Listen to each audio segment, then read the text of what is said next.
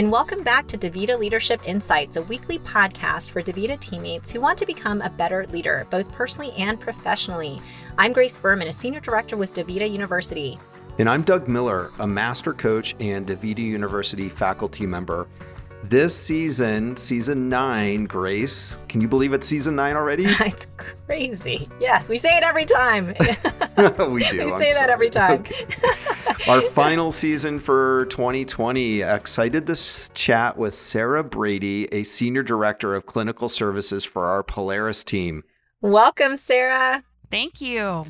Yeah, Sarah, thanks so much. This topic is so fun and so interesting that we get to discuss today, the power of joy and laughter, which I think is so pertinent given everything that we've gone through in the world this year. We really need this conversation to lift us up. And so as a leader at DaVita, why do you think it's so important that we remember to lead with joy and laughter?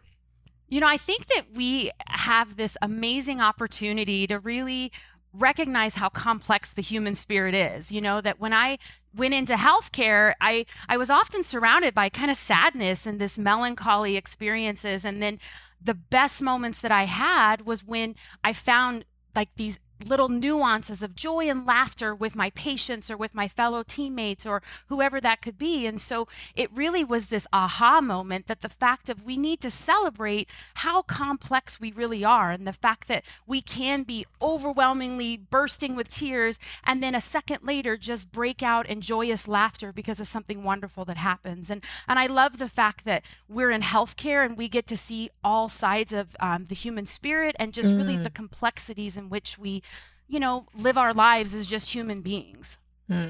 That's beautiful the way you put that, Sarah. So I'd love to hear, how do you incorporate, as a leader, how do you incorporate joy and laughter into your leadership? I really originally kind of thought about when I became a leader in the very first moments and the first times I was going to be either presenting to a small group or a large group. And I always thought, gosh, what would I love to see? And when I saw the best leaders, they were the ones who grabbed a hold of your heart. They taught you something in your head, and they either made you cry in the beginning and laugh in the middle or cry in the end. And, there's just this like wave that you would go through. And I feel like it was like Hollywood magic. And so as a leader, I was like, how can I incorporate that in my presentation style? And, in some cases I would do like a direct thing of here is my ask, here's my joke, here's kind of a picture or funny meme. But I find the best way to do that is often just through storytelling and actually blending in your own kind of personal, maybe sorrows and sadnesses, and then pepper that with just funny moments that happen within that. And I find that that's such a wonderful way to connect with the audience and actually show that I'm willing to be vulnerable to you, but I also want you to laugh with me. And the hope is that you're not always laughing at me, but I'll take both. Sometimes that's a dicey move, right? Like, exactly. Wait, are you laughing at me right now, or are you laughing with me? So, and now at this point, I'll take either. Exactly. Doug, I'm always laughing with you, just so you know. I'm never laughing at you. Thank you for letting me know that, Grace. Ditto, always. So take us inside of a moment, and Sarah, and tell us a story of a time when you were able to harness the power of joy and laughter in your life. I'll speak from the personal and kind of from the heart a little bit. And, about 10 years ago, my last child was born, and she's this amazing, beautiful little girl. And I had all of these like dreams of ballet classes and her letting me fix her hair. And prior to that, I had 2 sons who just would never let me do any of those. And so, and even though I try, because I think you should embrace all sides of yourself, but yes. When she was born, within about 2 minutes after she was born, the doctor comes over to me and tells me, hey, we think your daughter has Down syndrome, and we're really concerned with her. She's very sick right now. She's not breathing very well, and she ends up immediately being whisked away.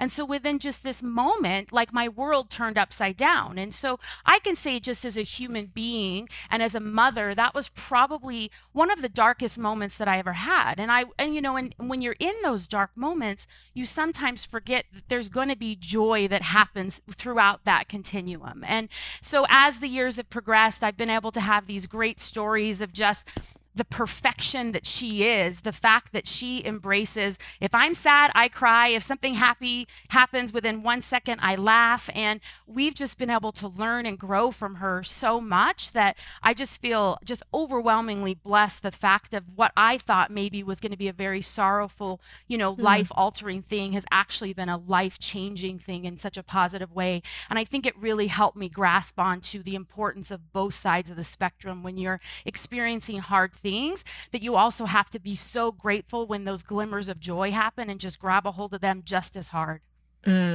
Wow. Thank you for sharing that moment in your life with us, Sarah, and the way you described it so beautifully of being able to having both sides of those feelings, right? And I think that's hard for people to acknowledge and honor, that you can have both types of feelings.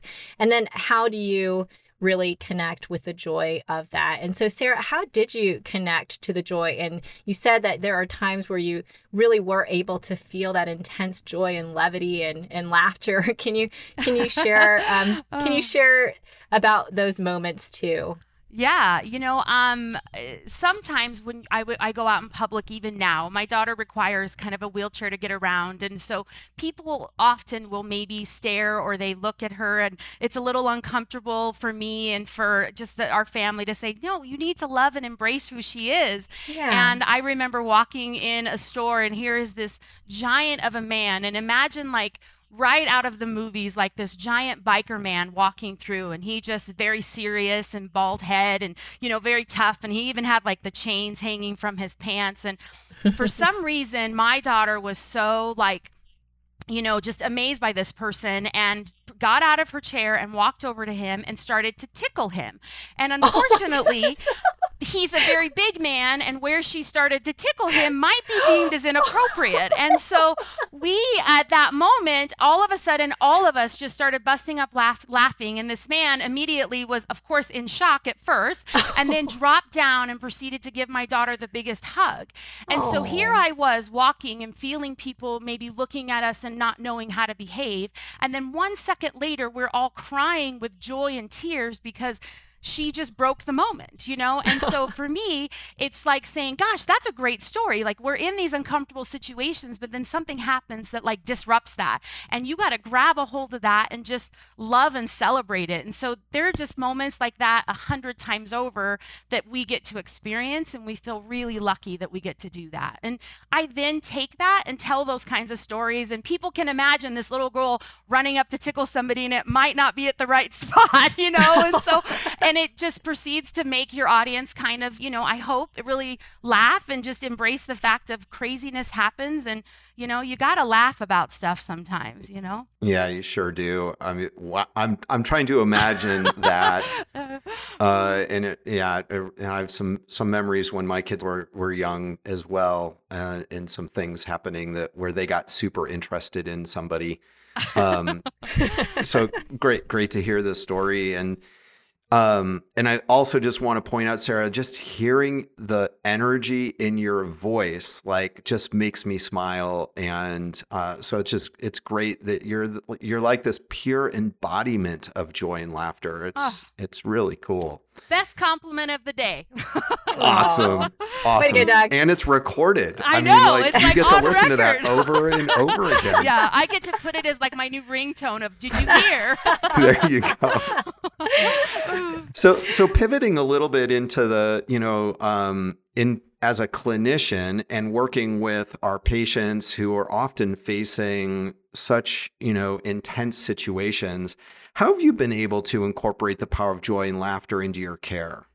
I've been very fortunate in my career that I've also got to educate and lead nursing students. And so some of my jobs, I was a professor at a university, and I felt like this was such a brilliant moment to role model how you can get comfortable in very uncomfortable situations. And so sometimes with patients, I mean, they are in pain. They are having, sometimes suffering. They are having, moments where they just aren't feeling wonderful. And so, I really made it a point to try to help coach and nurture my teams to say, hey, what you need to do is find a way to connect to their joy and their laughter. And it might not be this like slapstick where you're going to make somebody bust up and laugh, but I love going into a room and a person having their family around, and I get to ask a question like, you guys are such a beautiful family. Like, would you be open to sharing a story about a funny vacation you took, or the best vacation you took, or how your parents met, or just asking personal questions to connect with them. And usually those personal questions will always elicit a smile or a memory of joy that can be just a nice reprieve when they maybe aren't feeling that way in the moment. And it doesn't always work, but I can tell you about 90% of the time, getting that real empathetic listening ear and tapping into whoever you're talking with, joy and laughter, can be life altering and life changing, and a very special moment to experience just as another human being. Yeah, Sarah, take us into one of those moments. Can you share one of those stories with us? Yeah, I remember going into a room with a nursing student, and it was in a hospital, and a patient unfortunately was in the last stages of life, and all of the family was there. And if you've ever had the experience to go into a room like that, it can be very heavy, and it's very serious, and it rightly so. And as I'm sitting there and his wife is holding her husband's hand, I ask, as I'm sitting there beside the bedside just trying to connect with this family, I love the way you're looking at your husband. This is like life goals for any of us, to be this connected with another person. Can you tell me how you met? And she actually proceeded to tell us the story, and her kids just perked up to listen because they had heard it and they loved the story of how her mother had said she saw a cute boy in the cornfield and wanted her to go out and find this boy. And she went out there with her glass of lemonade to, meet this boy, and ends up running into who she thought was cute, and proceeded to connect, and they ended up getting married. Well, come to find out, it was not the boy her mother meant, and she was extremely disappointed that she found the other boy that was like the bad boy. But the whole family all of a sudden just was laughing, and you actually saw the person in the bed that had been just having such a tough time. You see this little glimmer of a smile, and I'm like, that's what we get to do as healthcare providers. We get to remind people of their joy, and we get to remind them that their lives are full of joy, and this is a moment of sadness, but embrace the sadness, but also remember the joy. It's such a beautiful embodiment of, I've never thought of, we have the model We Care, and the E stands for empathy. And I've never thought of the power of that empathy bringing joy and laughter and lightness. And I just love that spin that you're adding to that. And it has me rethink, because I usually think about empathy being that I'm going to enter that darkness with you and feel the pain with you. So what a great way of using the E there in the empathy.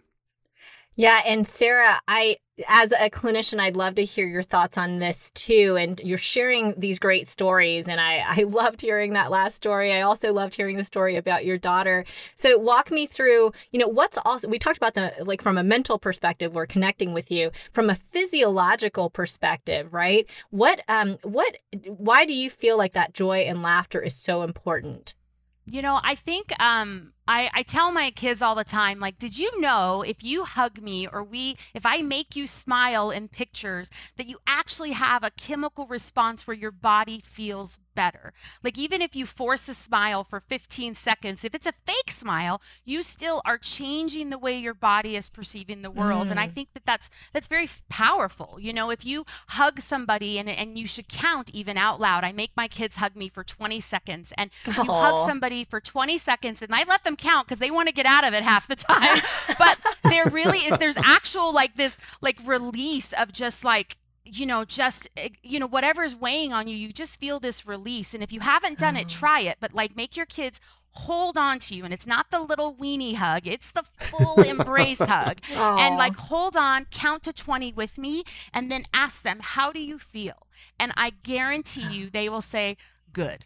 And so I think it's just when we smile, when we laugh about something, whatever you do, you actually just feel this physical release of just whatever's weighing on you. I think about this when, I was really upset, and just the weight of the world sometimes gets down on all of us. And so I was crying and being a big blubberer about who knows what, because that's just me. And all of a sudden my dog runs up and just starts licking at my face and jumping all over me and doing this. And then I just start busting up laughing. And the combination of getting that good cry and then all of a sudden finding that laughter was just, it was just almost, it's better than any medication I could ever take, And so I feel like there are those things, and I hope that anybody listening can think back to those moments where they've had that and really recognize and embrace how you feel when you experience joy and you experience laughter and experiencing tears, and the combination of that. Sarah, I'm going to have to use this justification with my 7-year-old son who just told me that I'm now only limited to 5 kisses. I'm like, make what? It 20 seconds long. Really I know. Inappropriate. He's like timing me and pushing me away. So I'm going to have to explain to him that I need it. Like my body physically needs it. Your body needs it. It feels better. Yeah. That's right. Such a great way to restore. I love the phrase we have in the village that one cannot pour from an empty cup. Oh, true. And so what a great cup filler. Really, really, really appreciate that. We end all of our episodes by asking our guests to share one practical tip with our listeners, something that they can go out and put to use right away. What would be your one actionable tip to lead with joy and laughter? I think self-reflection on when you're going to be interacting with anybody, the fact of how are you going to connect to maybe their joy and their laughter. And if you don't feel that you have the way to do that, figuring out what brings you joy and laughter and being vulnerable enough to share that, being vulnerable enough to talk about what brings you pain or suffering sometimes, and then how you've gotten through that and found moments of joy and laughter. I know it feels kind of huggy-feely, but yet I think that is really the make or break it and how we connect with each other as human beings. And I just hope that all of us have moments where we not only can embrace, our human complexity around sadness, but we also can just treasure and really grab a hold of when we have those moments of joy and when we just get to bust out laughing together as humans. Thank you so much, Sarah. That was wonderful. Really appreciate all of your openness today and uplifting us. I know I feel more uplifted, and I hope our listeners do too. Thank you. Thank you for having me. That was a really inspiring discussion with Sarah. Gosh, I loved her tip at the end. Just be intentional before talking with others and finding that way to connect with them with joy and laughter. Completely agree, Grace. And, speaking of tips, it's my turn to follow up on a tip from our last episode with Stephanie Hendrickson on how to manage your manager. And I don't know if you remember, but her tip was to keep a running list of the wins and losses and to do it in real time so that those are present and available at the end of the year. And what I did, Grace, is so much of communication is happening through email that I created a folder in my Outlook where I just drag and either copy or move emails that represent wins or losses. I'll be honest, I try to move more wins in than losses. Hopefully that's the case at the end of the year. What's that, Grace? That makes total sense. I do the same. It's way more fun to look at wins than losses. Right? Like, come on. Yeah. So that's my running list, and I look forward to having that all right there when it comes time to do an annual performance review or a goal setting for my next year. Great job, Doug. Love that application of the tip. And for our listeners, we would love to hear your stories and tips as well. Please check out our show notes and click on the listener mail link to find out more about submitting your stories and tips in writing or through a voice message. And if you haven't subscribed to this podcast, we say this every time, please do click that subscribe button so you don't miss any episodes. And also, if you enjoy these podcasts, we'd love to hear from you. Please rate us on iTunes and click on the survey link in our show notes so we know how we're doing and how we can improve. So see you all next week. One for all. And all for one.